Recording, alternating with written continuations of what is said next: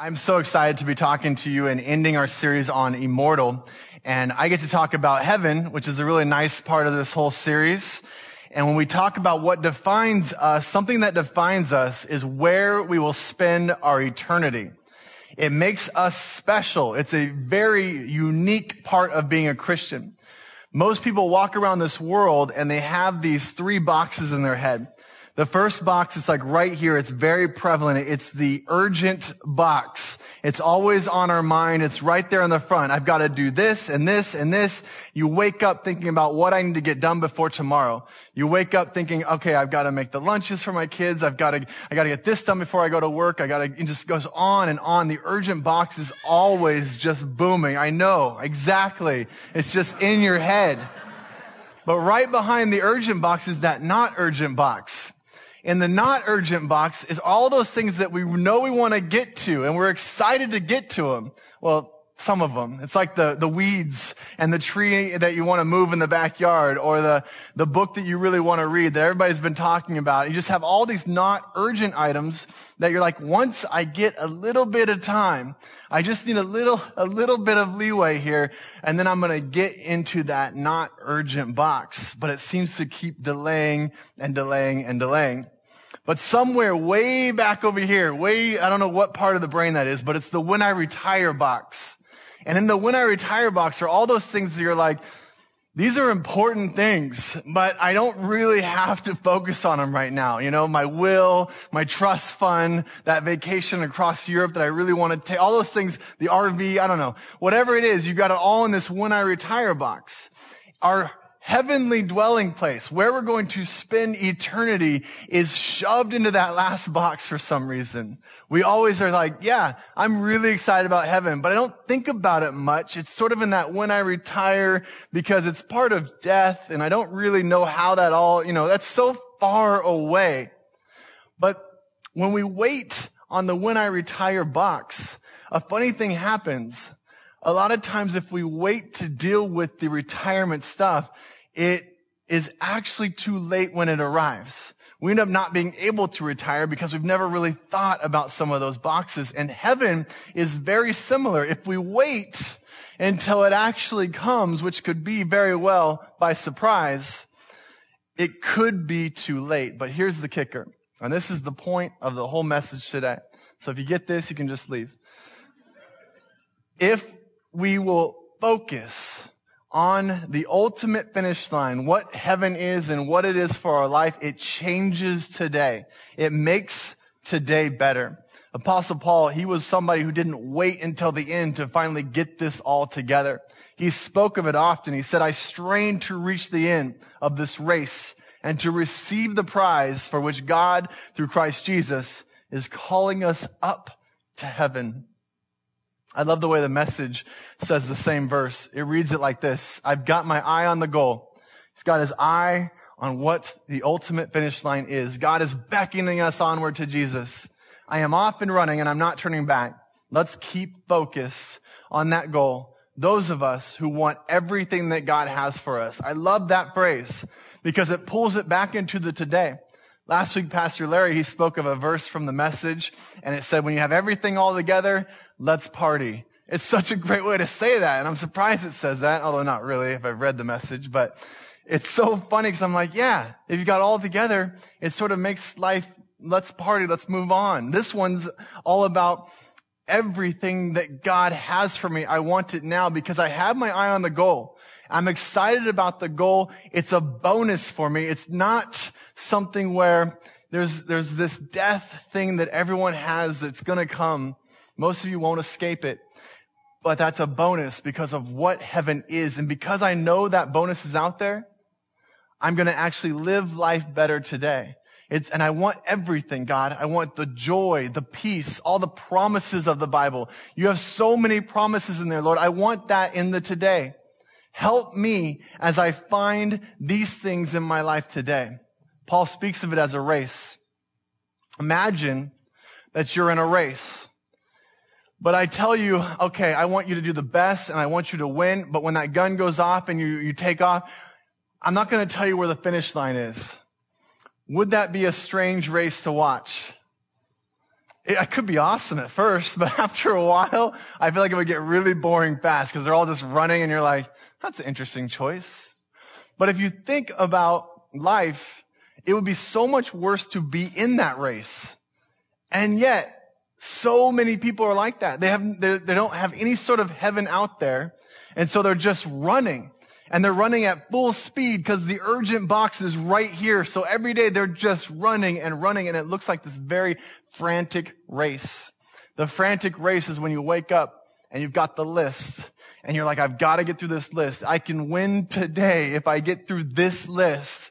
But you've woken up and done that every single day and you just feel frantic and you want to stop and just rest and be like, I don't like this race.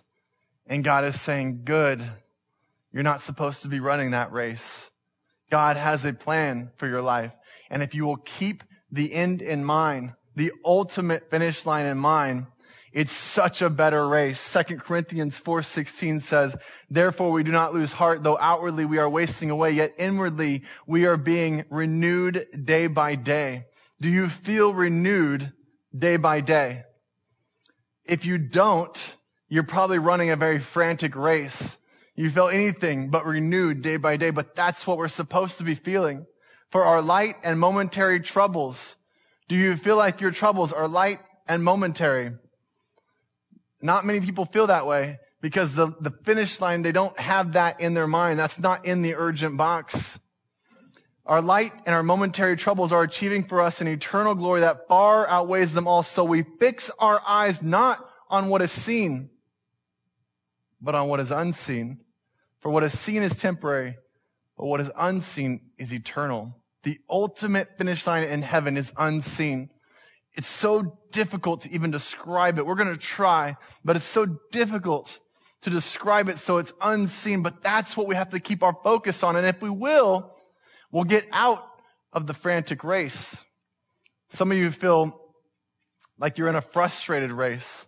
The frustrated race is when you have been running and running and running, and you feel like this path you are on, it doesn't seem to be getting anywhere, and it's frustrating and it's exhausting, and you just want to be done with this race. There's a quote by Pastor Vance Hafner. He says, I'm homesick for heaven. That's the hope of dying. It's the hope of dying that's kept me alive for so long. The way we get out of the frustrated race is we realize that God says, stop being frustrated and figure out what my plan is for your life. Run after my plan. It doesn't get you excited about death. All it does is make you understand what death means. And there is a bonus of death and what heaven is in our life. And because we have that in our mind, we can live life to the fullest today and ask God for the best of today. I've been joking around with my wife this week about this phrase, it doesn't get better than this. I keep grabbing a cup of coffee and go, babe, it doesn't get better than this. This is awesome. And the reason I started joking with her is because a friend of mine on Facebook put this picture up. And this isn't the actual picture, but it's very close. I didn't want to put his face on here. Felt bad for him, but he goes, it doesn't get any better than this. And I'm like, fishing? I like fishing. I go once every 5 or so years. It's nice. But it doesn't get any better than fishing. And I just started laughing out loud. Not putting LOL and I'm not really laughing, but really I was laughing out loud. And I'm just like, this is hilarious. And I started thinking about it. You know, even on our best day, everything's perfect on that day. There's no lines. You just walked up to every ride. Nothing was broken. The kids never complained. You went from ride to ride. They weren't asking for stuff. They said, hey, Dad, the apples and carrots you brought, those are perfect. Great life choice. It was an awesome day. It doesn't get any better than that day until you wake up the next day and realize, I now have to start paying off the loan that I took out on my house to go. And each day that you would say, it doesn't get better than this, but then you have to wake up and go to work. You have to wake up and go to school. This is a life in which we have these moments, but it always reverts back to the grind. And there is a point, there is a place in which we are going to go to, in which each day is better and each day grows on itself. And you don't have to take spiritual retreats and get away and just find yourself again and just have a quiet moment. You get to walk out and be with your Father, your Creator, the one that called you a masterpiece, and lay in His arms and say, Dad, I just want to rest for a moment. That's a really good day. And these days begin to grow on each other. It's an amazing place. It's so hard to describe, but that's the imagery that we need to keep in our mind. There's a card, I think it was on your chair, or you got it from an usher, that I asked them to give you today. And on this card, we kept it very simple because I just want one concept to come across. It does get better than this. There is a point in which it gets better. And if you have a great life, everything is perfect right now, fantastic, it gets better. But if you are going through something right now and it's a struggle, it gets better than this. Put that in your wallet, put it on your bathroom window, mirror, or somewhere where you're going to see it. Maybe your car dashboard, right in front of the miles per hour or something. But keep it at the forefront in the urgent box of it gets better. And if I will stay focused on the end, my today will grow. The verse on the back is, we wait for the blessed hope, the glorious appearing of our great God and Savior, Jesus Christ. And as you keep this imagery in your head, keep this finish line in your head, start to think about where it is. Where is this place that we're going to? If I was to ask my kids, they would probably say up. They would just point. They would say, something above us. And you know what? It's actually a very good answer. It's biblically correct because most verses use that kind of language. The one here is, Lord, I look up to you, up to heaven where you rule. When Jesus was praying, he did it. Jesus took the 5 loaves and 2 fish and he looked up toward heaven and he asked God's blessing on the food. We see the imagery constantly. It was in verses at the beginning of this message. Up into the heavens. Up means higher. It's higher than anything that we've experienced.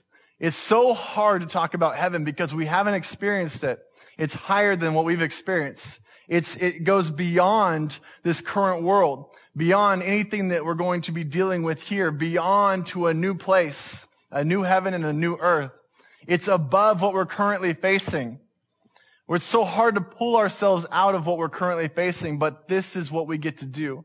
It's above the pain, the wrongs, the temptations, the commitments, the habits, the trials, the tests, everything that we constantly have to deal with today. It goes beyond these things. I hate the way that movies describe heaven because it's always this really white, clean, bare place. Like moms must love the heavens in the movies because it's just clean and everything is clear.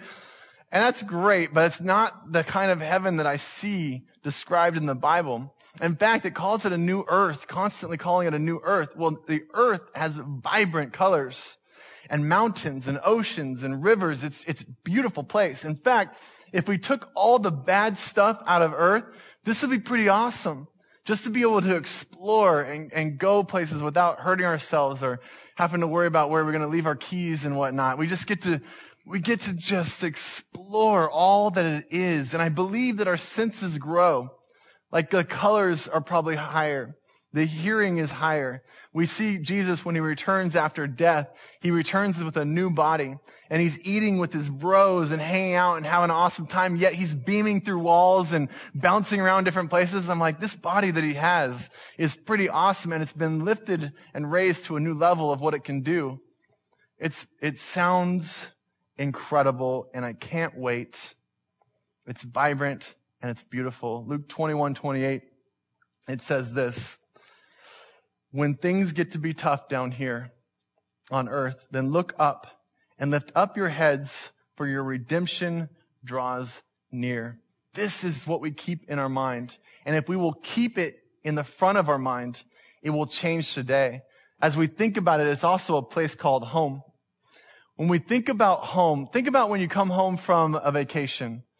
Vacations are a lot of fun, but when you walk in your house, there's a little bit of a feeling like, oh, it's good to be home. I get to be in my bed tonight. I'm kind of excited about that. I mean, until you look around and realize, oh yeah, I forgot we left and did nothing before we went on vacation, so the house is a wreck, and you want a vacation from your vacation. That happens. Or think about like when you go home for Christmas or Easter, and maybe it's the home you grew up in, and you walk in and you're like, oh, it's so nice to be home. Until you're there a few hours, and you're, oh, that's right. I remember why I moved away, far, far away. But those tiny glimpses, we only get to feel that feeling for seconds, maybe minutes. But there is a place in which we will be home all the time. We will finally have those glimpses happen forever. That sounds incredible.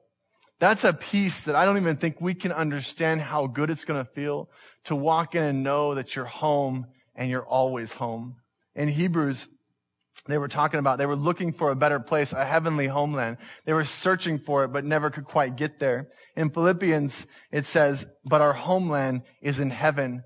The disciples started realizing that they'll never be home. And so they started calling us ambassadors, which says a lot about what we're supposed to be doing while we're here.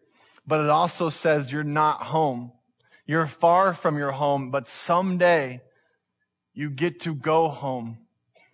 And it gets even better than this. Psalm 16:11. You have made known to me the path of your life. You will fill me with joy in your presence, with eternal pleasures at your right hand. When we're home, it's a place of joy and eternal pleasures, eternal, forever pleasures.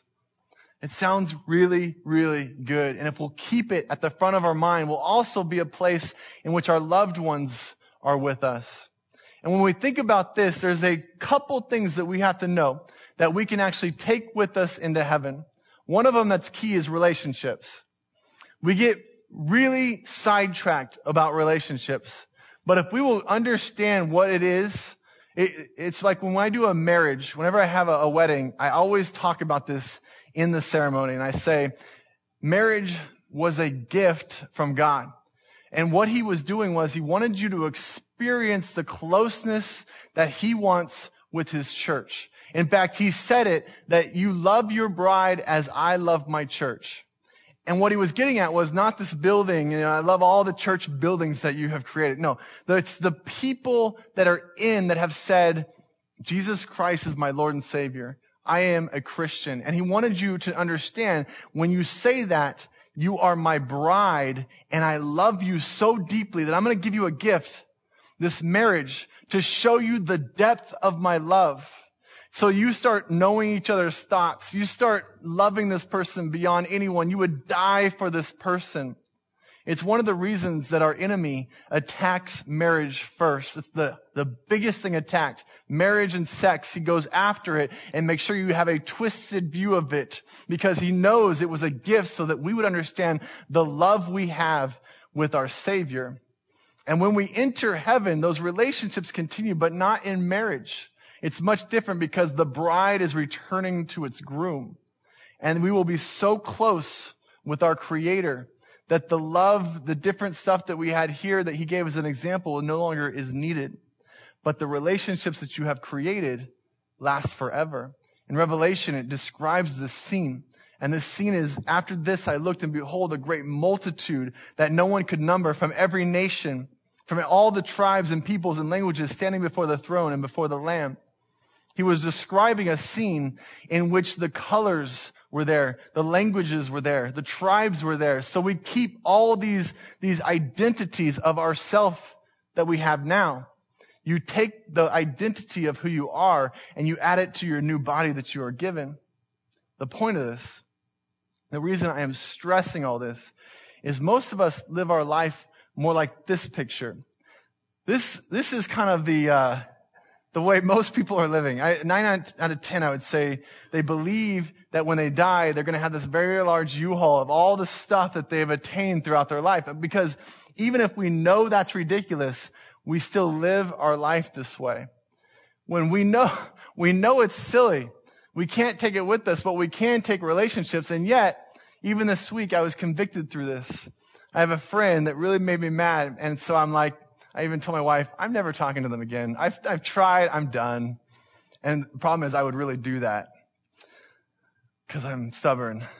But I thought about it as I'm writing this sermon. I'll work for months, maybe years, to have a really nice table in my house, but I won't spend an hour on the phone fixing a relationship. I won't do that. When that relationship is going to go with me into heaven and I'm going to actually be with this person for the rest of my entire eternity. And some of you are thinking of people going, no, I don't want that person. But we really, really have to back up and go, no, unless I'm planning on a casket having a U-Haul behind it, I need to focus on what actually goes with me. The other thing we send ahead is our ministry. This one's really interesting. I've studied this one deeply because I'm feeling like that's something I'm involved in. And the reason I got into ministry is so I could help my heavenly, no, I'm just kidding, being facetious. There's these verses though that describe the jewels on your crown, the positions of authority and jobs, and what you do here actually grows what you have there. But it's so hard for us to talk about it because when we think of a job, we can't help but pull it out of our current reality. And when we think of authority, we can't help but pull it out of our current reality. And we don't like those things. They're more of a means to an end. But when we talk about heaven, you're talking about your passion, your strengths, and how God designed you. And so it's different. But what you do here matters and affects your future and what that looks like. The point being, whenever you go to someone and you share your faith, you share who Christ is, it doesn't even matter what they do. They could spit on you and walk away. That part is between them and God. Every verse speaks of that. Only whatever happens with them is between them and God. All you have to do is share. And you sent something ahead.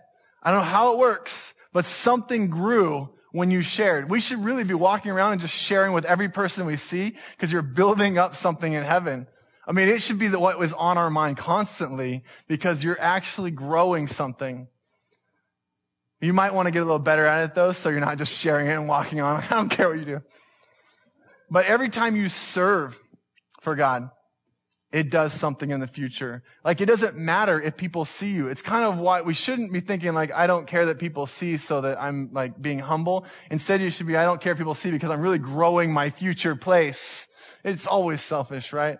But you're thinking about it in these terms of whenever I serve for Christ, I'm expanding something in the future. I'm sending something ahead. And it's one of the few things you can do to actually grow who your future is. When we think about this finish line, the ultimate finish line, the first thing on people's mind is usually all about Fluffy. Will Fluffy be in heaven with me? It's the number one question I always get. And that's Fluffy right there. The family pet. My kids asked me. That was the first question they asked me about heaven. The thing about Fluffy is he never puts his paws together and has this moment with God that says, I, Fluffy, accept you as my savior in my life. Fluffy doesn't do that. There's no soul, especially if it's a cat. There's no soul in these things. So they don't have to have redemption and these moments, but we do learn that it's a new earth, and there's a lot of animals involved in earth, so it's obviously there. In fact, the verses speak of the lion and the lamb being together and laying together. It's just going to be incredible. So we know there are a ton of animals, but the family pet is the question, and there's no verse about that. So instead, you have to go to the verse of there's no tears, there's no sorrow, there's no pain, there's no crying there. So either you walk in and you don't really remember Fluffy, which is very likely, or Fluffy's there. So rest easy because there's no tears, there's no pain. Let's move on.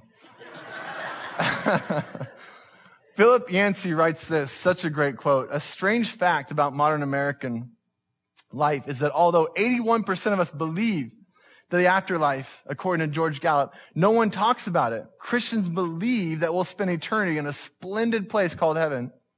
Isn't it bizarre to simply ignore the fact as if it doesn't matter? It's so bizarre. We believe in this place. We know that it's great, yet we rarely think about it. We rarely make it a part of our today. And it should be always on our mind because it affects today. C.S. Lewis writes this: if you read history, you'll find that the Christians who did most for the present world were those who thought the most of the next world. It should cause things to happen in the today. There's really three major things that it should cause. The first one is you should remove all doubt about going to heaven. If you're still here in this room right now and you're not sure that you'll be in heaven, I would take care of that. That should be number one before you leave this place. I'm going to take care of that. 1 John 5:11, it says, this is what God told us. God has given us eternal life, and this life is in His Son. There's so many difficult sermons about subject matters in the Bible in which it's really hard to talk about because there's just lots of difficult parts of it. How to get to heaven is not one of them. It's so simply said, whoever has the Son has life, but whoever does not have the Son of God does not have life. This particular subject matter is one that is very simple. If you have it, you're in. I think most of the time we think of heaven as like this really long line before you get into the door, because isn't life all about lines? Why wouldn't there be another line when we die, right? I agree. So you're in this long line, and St. Peter's at the end with this book, and he's like, goes into it and starts weighing our good versus our bad. And it's a really large book, and there's some scales here. And it's like, as it goes back and forth, and we're sitting there, and he's got this huge lever with a red ball. And he's like, poof, and this hell shaft opens, and we fall. That's the image in our head. And even though we want to say, no, I get it, we always come back to the second attack of our enemy, which is we somehow have to earn our way in. That's the second. The first was marriage. The second is this attack that you have to earn it. And so we're always thinking about earning our way into this place when God says it's perfect. If you have one sin in your entire life, just one, a thought, you thought a sin in your head at some point in your entire life, you're out because I've created a perfect place. And if you're not perfect, you're not in. That's what he says. And then he says, but I'll give you a way out. I will give you my Son on a cross that will wipe the slate clean. I will judge him and not you. It's the ultimate fast pass is what he's given us. And don't we love fast passes? Ephesians 2:8 is our fast pass. I mean that you have been saved by grace through believing. You did not save yourselves. It is a gift from God. It is not the result of your own efforts, so you cannot brag about it. You have been given a gift, but you have to accept it. Take care of that one. The second thing it should cause us to do as we think about the ultimate finish line is replacing our anxieties and our worries with thoughts of heaven. 2 Corinthians 3, we have small troubles. I know they don't feel small. Small troubles in comparison to heaven for a while now. But they are helping us to gain an eternal glory that is much greater than the troubles. So we set our eyes not on what we see, but on what we cannot see. It's something you do. You can't earn your way into heaven. There's nothing you can do to get into heaven, but there are things you can do to make today better. Things that will make today grow in your life. And one of them is setting your eyes not on what you see, but on what is unseen. If you will set your eyes and put the ultimate finish line first, you will make today a lot better. And those anxieties and those worries will begin to become a little bit less. Colossians 3 says it like this. Let heaven fill your thoughts. Something you have to do. Again, you're not earning your way into heaven. You're making today better. Fill your thoughts.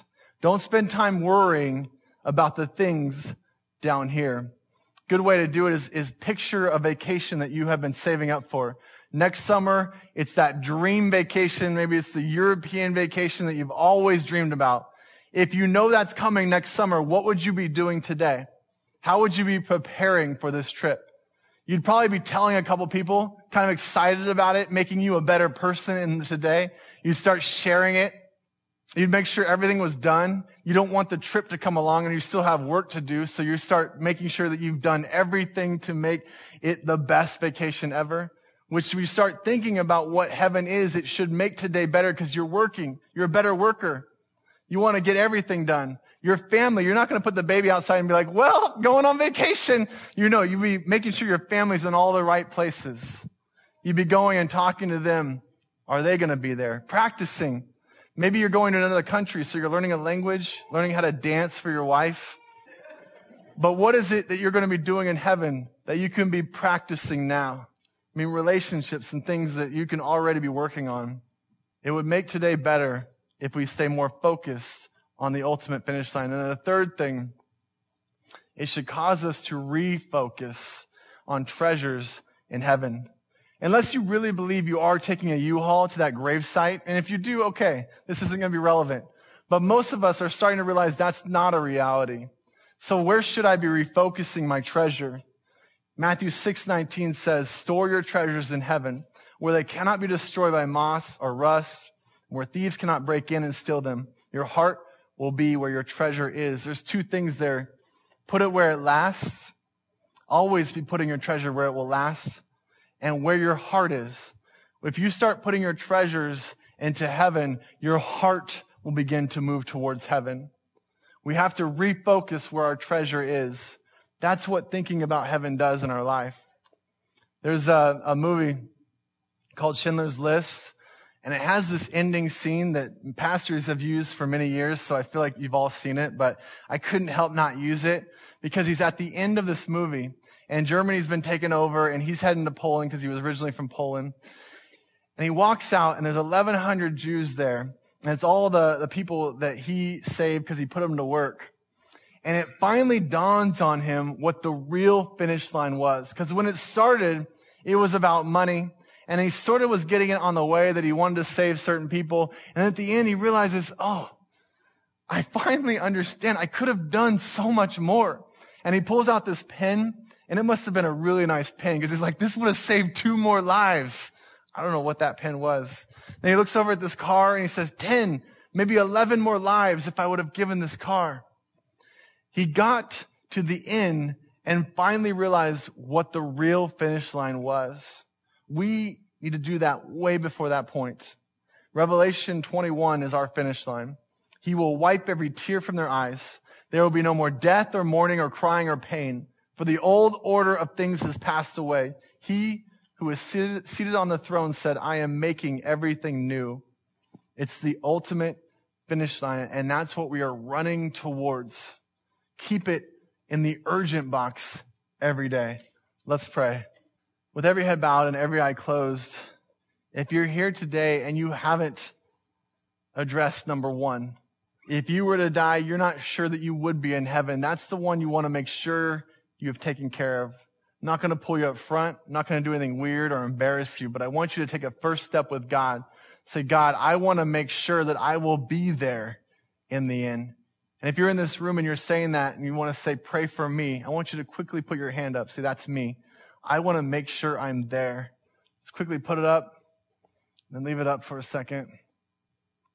God, I pray for these that have lifted up their hand. Lord, give them the peace of knowing that you are there as they pray to you and accept you as their Savior, as they take a moment to put you first in their life, as they begin to walk a path that seeks you every day.